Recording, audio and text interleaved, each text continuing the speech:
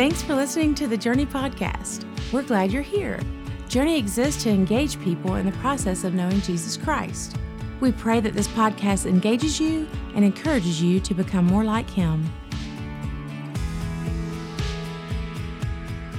Well, happy Father's Day. How's everybody doing today? Everybody doing good?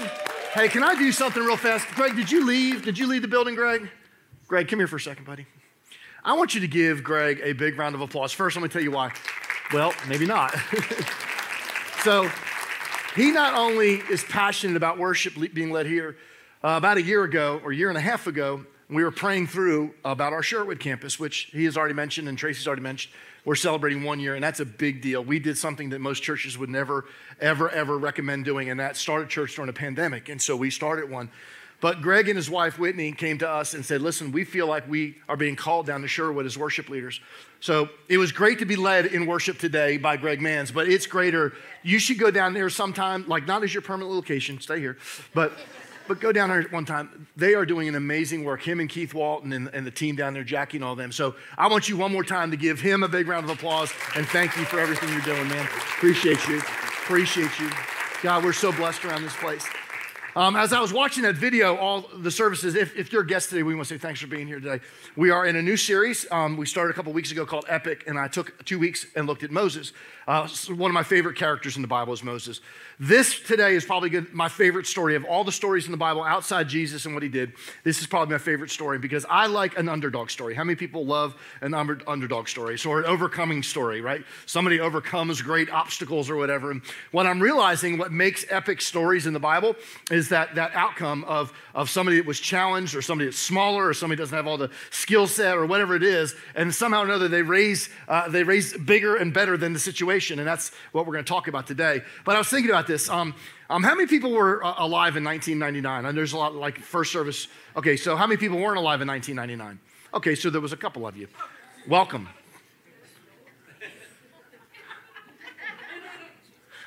You're going to be doing lots of this today, so you better get used to it. So 1999 was one of the biggest.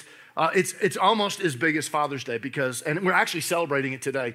Today is the conclusion of the U.S. Open for golf. It's a big day. It's a huge day.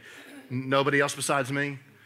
So who likes golf in the place? I love golf. So who's going to be watching between that? We have a doubleheader of Braves today. That's fantastic. And we have the U.S. Open.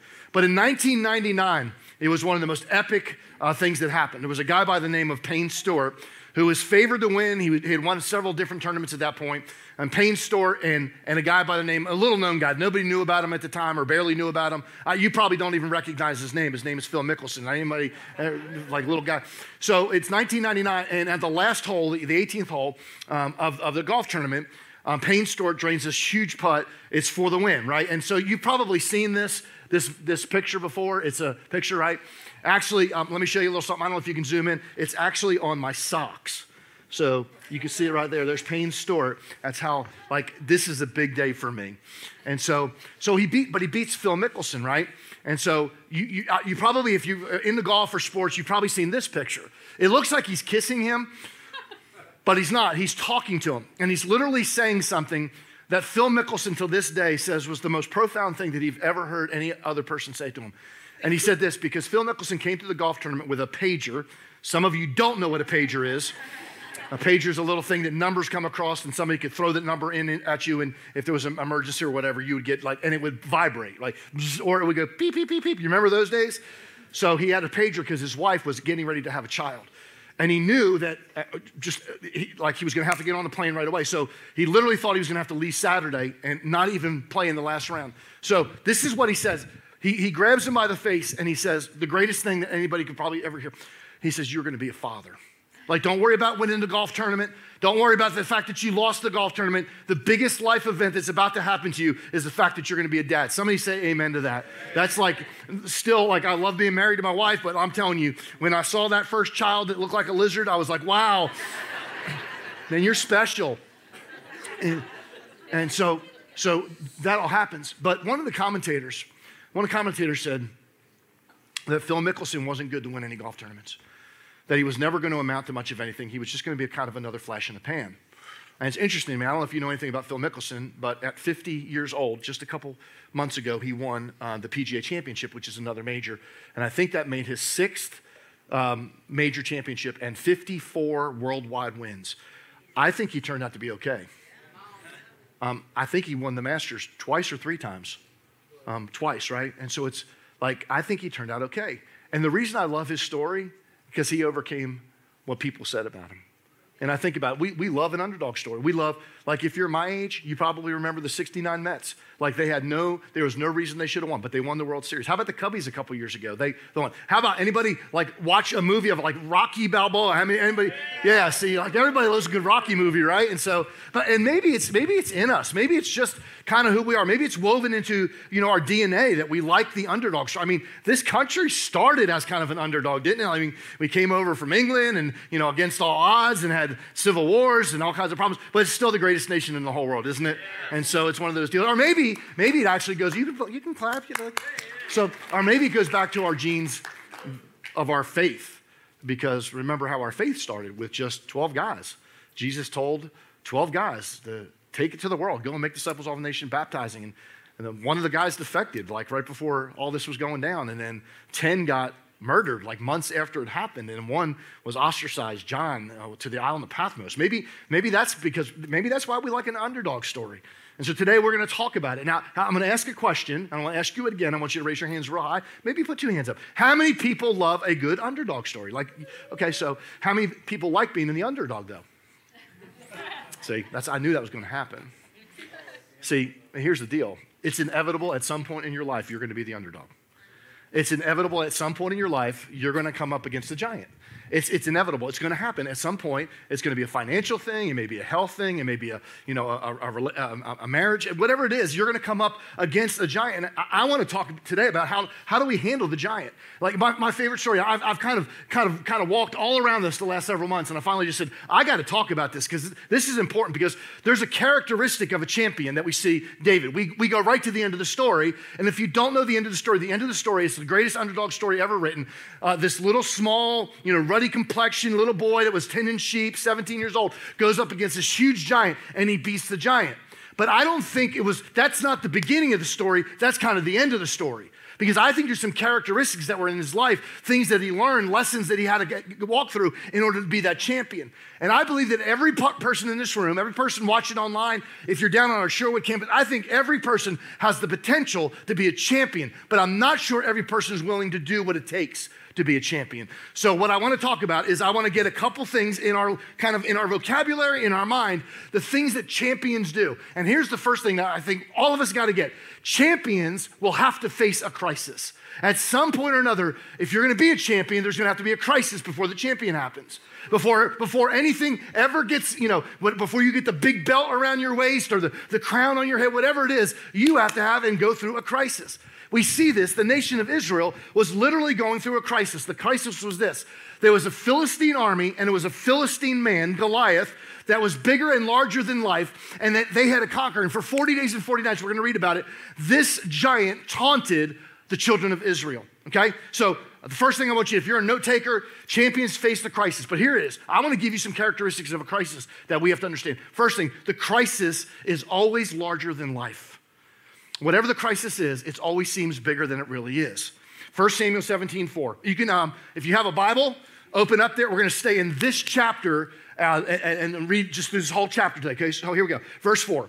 And there came out of the camp of the Philistines a champion named Goliath of Gath, whose height was 6 cubits. Don't get freaked out. I'm going to explain what these things are because they're not weights and measures that we use today.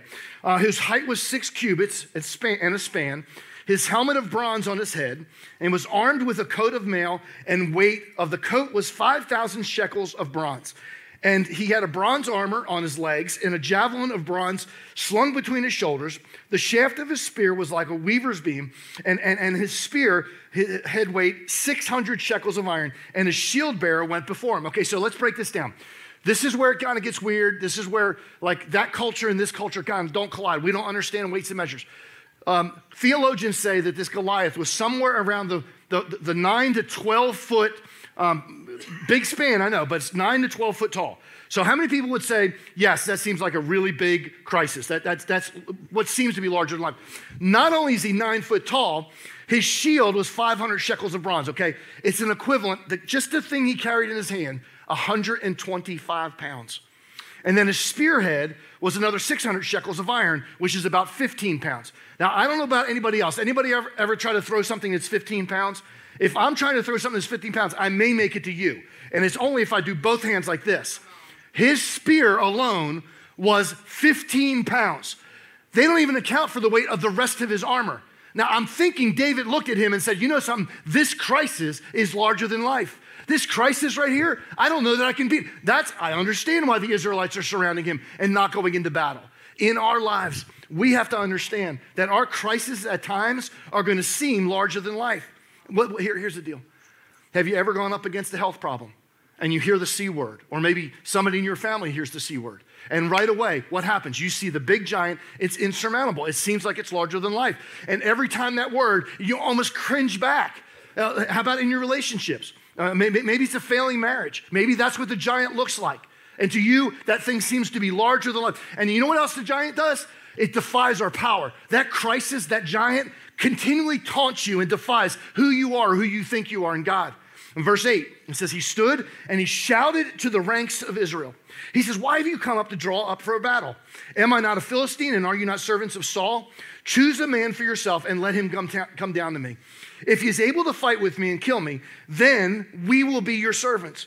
But if I prevail against him and kill him, then you shall be the servants of and serve us. And the Philistine said, I defy the ranks of Israel this day. Give me a man that we may fight together. When Saul and his Israel heard these words of Philistine, they were dismayed and greatly afraid. Anybody ever been that? Dismayed and greatly afraid? That thing, that health problem, that relational breakdown, whatever that looks like, that job that you didn't get, it seems like it almost taunts you. It's sitting there like, who do you think you are? Who do you think you are? Now, I don't know what your giant is. I walked in today with a couple giants. You walked in with a giant because life happens, doesn't it? So you walked in with it. What is it saying to you? What are you listening to? And let me tell you something. This is another thing. The crisis will not go away until you deal with it.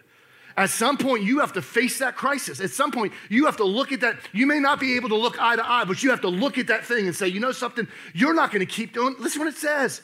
It says, now David was the son of somebody from Hephzibah in Judah named Jesse. He had 8 sons. In the day of Saul, the man was already old and advanced in years. The 3 oldest sons, Jesse, had followed Saul to the battle. And the names of these 3 sons who went to the battle were Eliab, and next to him was Abinadab, abracadabra, and the third was Shammah. Verse 14.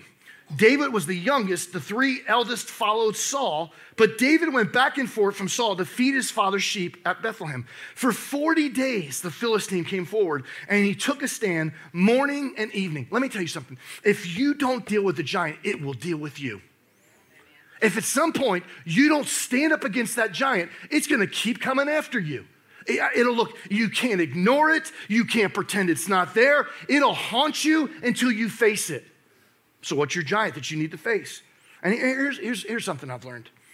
The problem is most crises are easy to ignore at first, aren't they? Because they start small. And then what starts to happen is as we ignore them, they get bigger, they get bigger, they get bigger, they get bigger, they get bigger. I have never had anybody in my office, relational breakdown, maybe a marriage breakdown, that said, you know something, all of a sudden, just all of a sudden, it's just one day, all of a sudden, it was over the last 5 years or after the last 10 years, we stopped communicating, we stopped having conversation, we stopped dating. And it was funny because I was in Publix on, I think it was Thursday or Friday, and I've been doing something with my wife. I've told you, this ain't to brag, but like I get my wife flowers all the time, even if I'm not in trouble. Because it's something to do. It's the right thing to do. So this lady's walking, and she looked familiar, and she probably comes to church. She's probably here right now. And she's like, hey, how you doing? I said, yeah, I'm doing good. And it was like awkward moment, right? And she goes, I see you're getting flowers. And I said, yeah. And I couldn't remember if she came to Journey or not. So I was like, yeah, I'm trying to be a big deal. So I said, yeah, I get flowers from my wife almost every. She goes, oh, we know. You know. Okay, we know.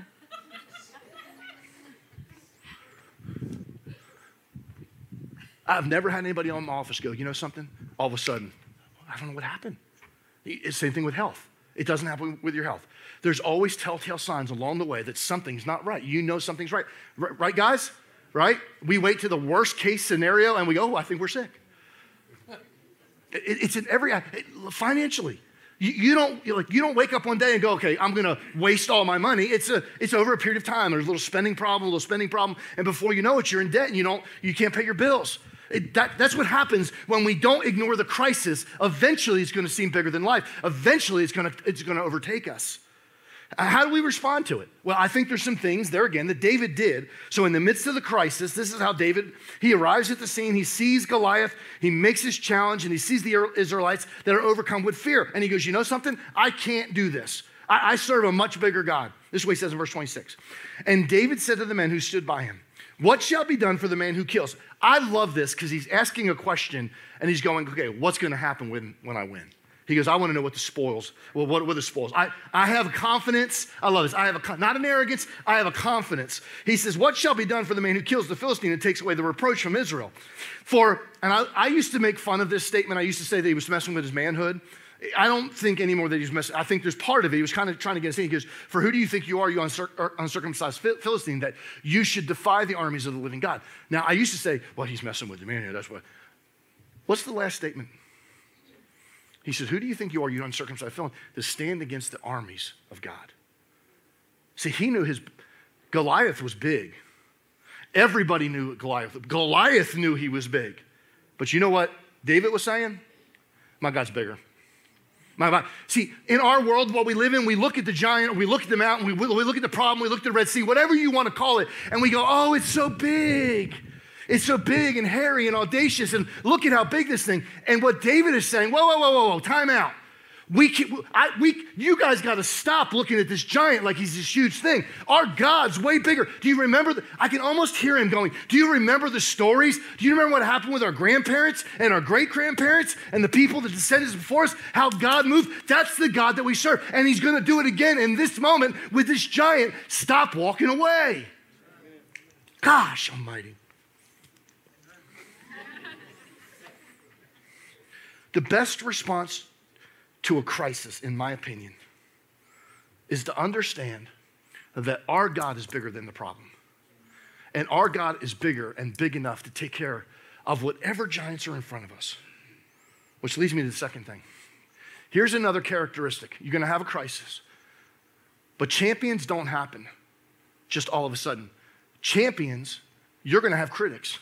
You're gonna have people come against you. You're gonna have people say that that's impossible. Champions don't listen to critics.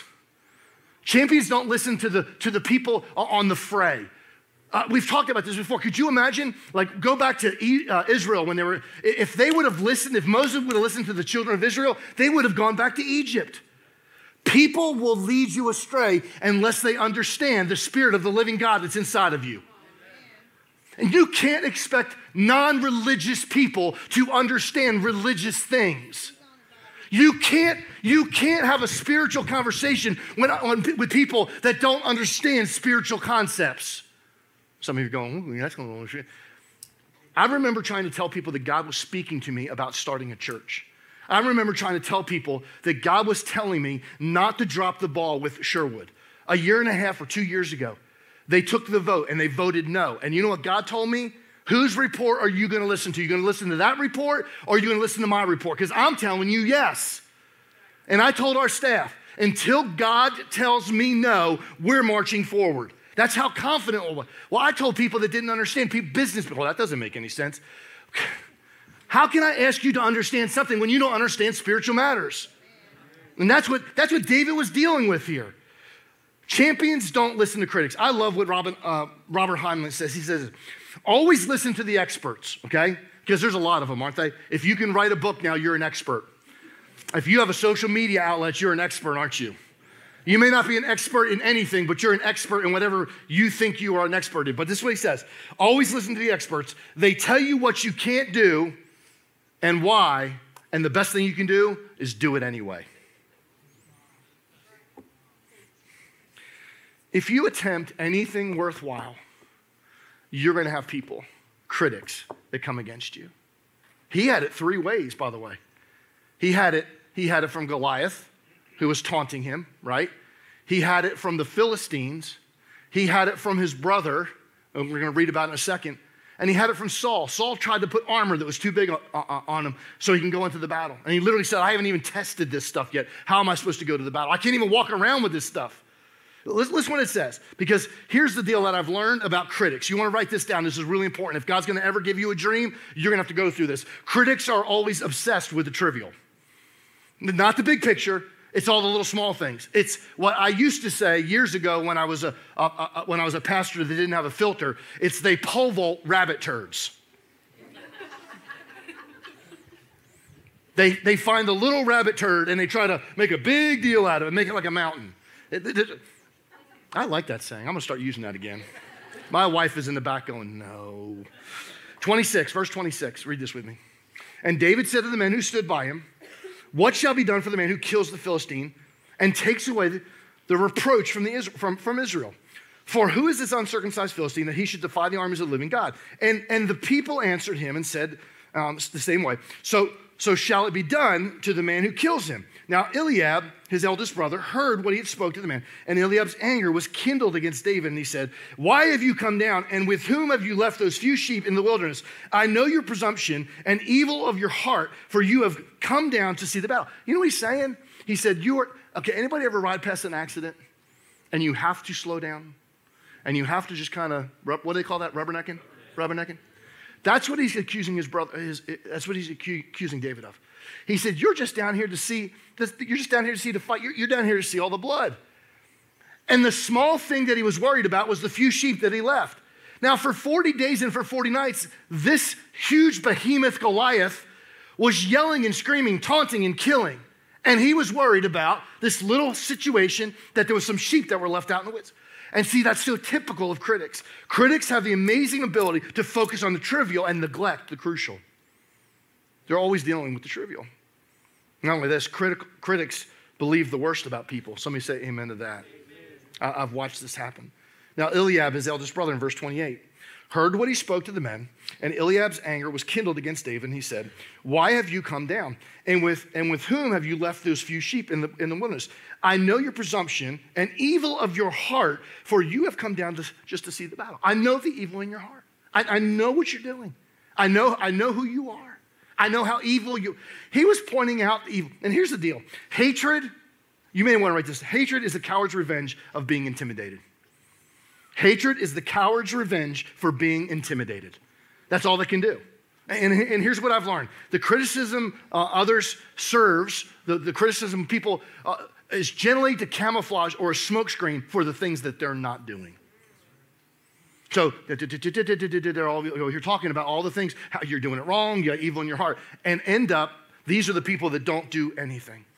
I remember a few years ago, and it's been several years now, and if you've been in a journey any length of time, you know some of the ways we do church is different than other churches, and that's fine, man. It's like, this is us, we're fine with us, right?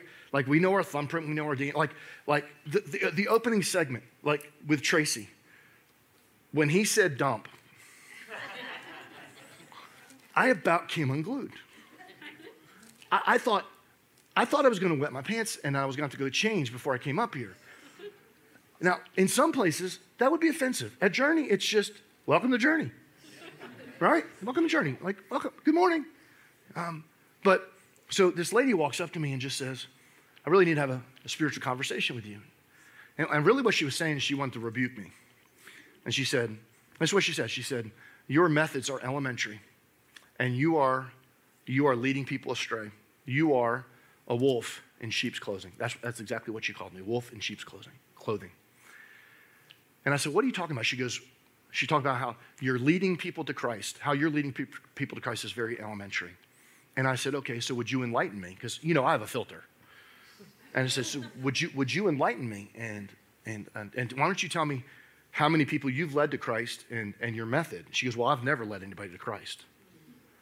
And I said, I like my way of doing it way better than your way of not doing it. Somebody go, woo. And you know what I realized? Smokescreen for not doing anything. And we used to call them around Journey, anybody ever been to the aquarium? Any aquarium, they all have them. Those things called blowfish. That's what I call them in the church world.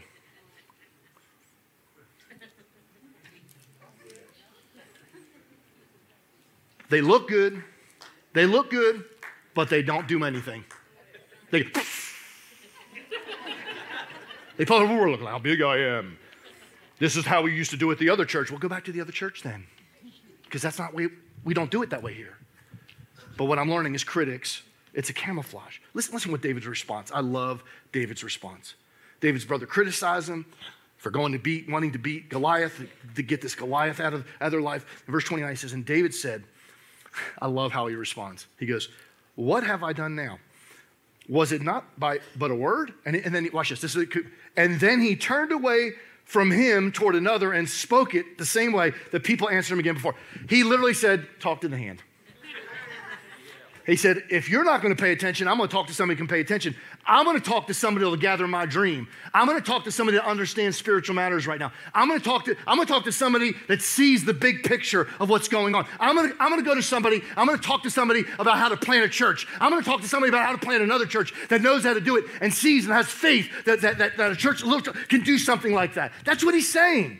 In your life, your Goliath, your critics, do you have long, lengthy conversations, or do you just say, talk to the hand? I'm going to talk to somebody that understands healing. I'm going to go talk to somebody that understands miracles. I'm going to go talk to somebody that understands how to beat Goliath. You can be sure when you start to accomplishing anything great for God, you're going to be criticized by people that do nothing. That's a fact. Let me give you a third thing. Now, this one's really important, and some of you are going to go, well, I never thought about that. Champions enter the contest. Up till this point in the story, all he was a young boy with a big mouth. All he was somebody who had big dreams. Now, I'm going to tell you something. Even if he walked up to fight Goliath and got killed, he did more than everybody else did. So by that point alone, he was a champion.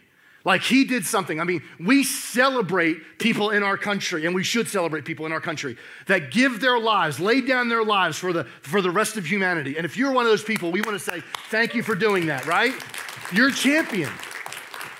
You're not a champion if you come back alive. You're a champion because you sacrificially gave. So even at that point, when he walks up against Goliath, even if he loses, he's a champion at that point. Until David stepped on the battlefield, though, he was just a chump. He was just a kid. See, here's the deal, and I want you to get this because this is really, really, really important. David is going to establish the grounds for the battle. Anybody remember a guy by the name of Muhammad Ali? Anybody remember him? So he was a boxer, right? If you don't know who he got titled with the phrase, everybody thought he's the one that gave it to himself. Actually, Frazier gave it to him. What they called him was he's the greatest. He was the greatest of all time. And so he walked around after that saying, I'm the greatest, because that's what some other boxer said to him. But he used to do this thing called the rope-a-dope. Anybody remember watching the rope? So what he would do is he would lean against the rope, right? And he would just let the other people come to him, and they would box themselves out. They would literally box themselves out where they were so tired they couldn't throw any punch. And then at that point, he would just pow and knock the person out. How many people remember a guy by the name of Mike Tyson? Anybody remember What did Mike Tyson? He never waited for the opponent. He ran across the ring, and when he got to the other side of the ring, before the guy even had a chance to kind of look, he was already pounding on the guy. They were establishing the terms of the battle, and David is establishing the terms of the battle. And he says, listen, we're not going to fight the way you're used to fighting because you'll win that way. But I'm going to fight with God on my side the way God wants me to fight. And watch this.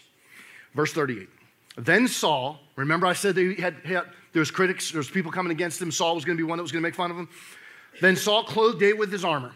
He put a helmet of bronze on his head and clothed him with a coat of mail. And David strapped his sword over his armor, and he tried in vain to go. He said, he tried in vain to go, for he had not tested them.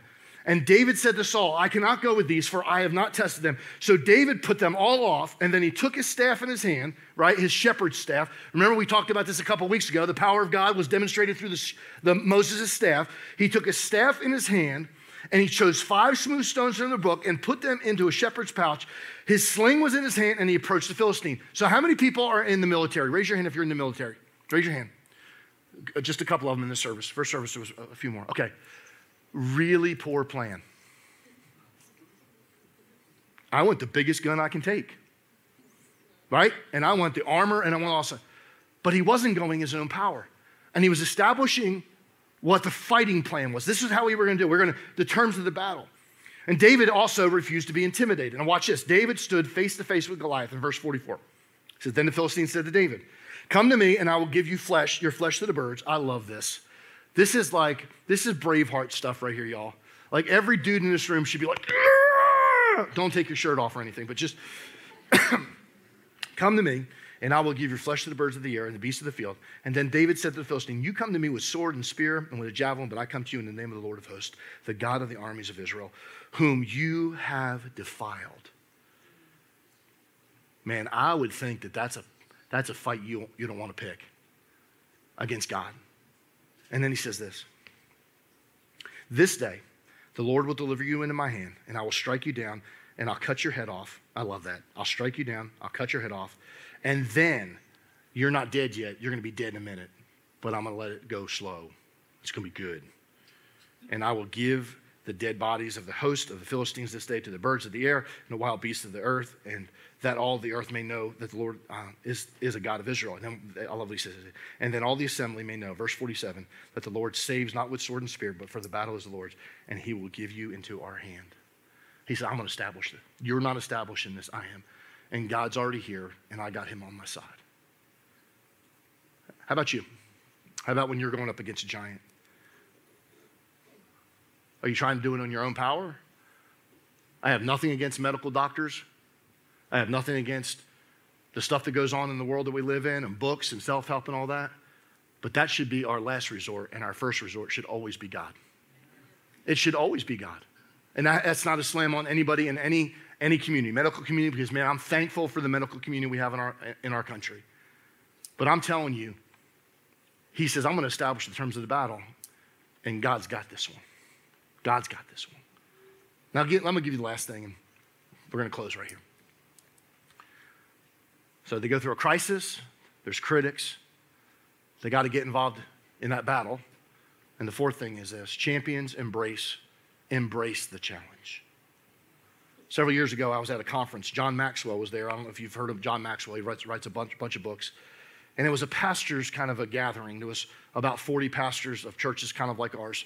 And Craig Rochelle was there from Life Church. And Andy Stanley, you probably have heard of Andy Stanley. He's got a little church over in Atlanta that runs like 40,000 people.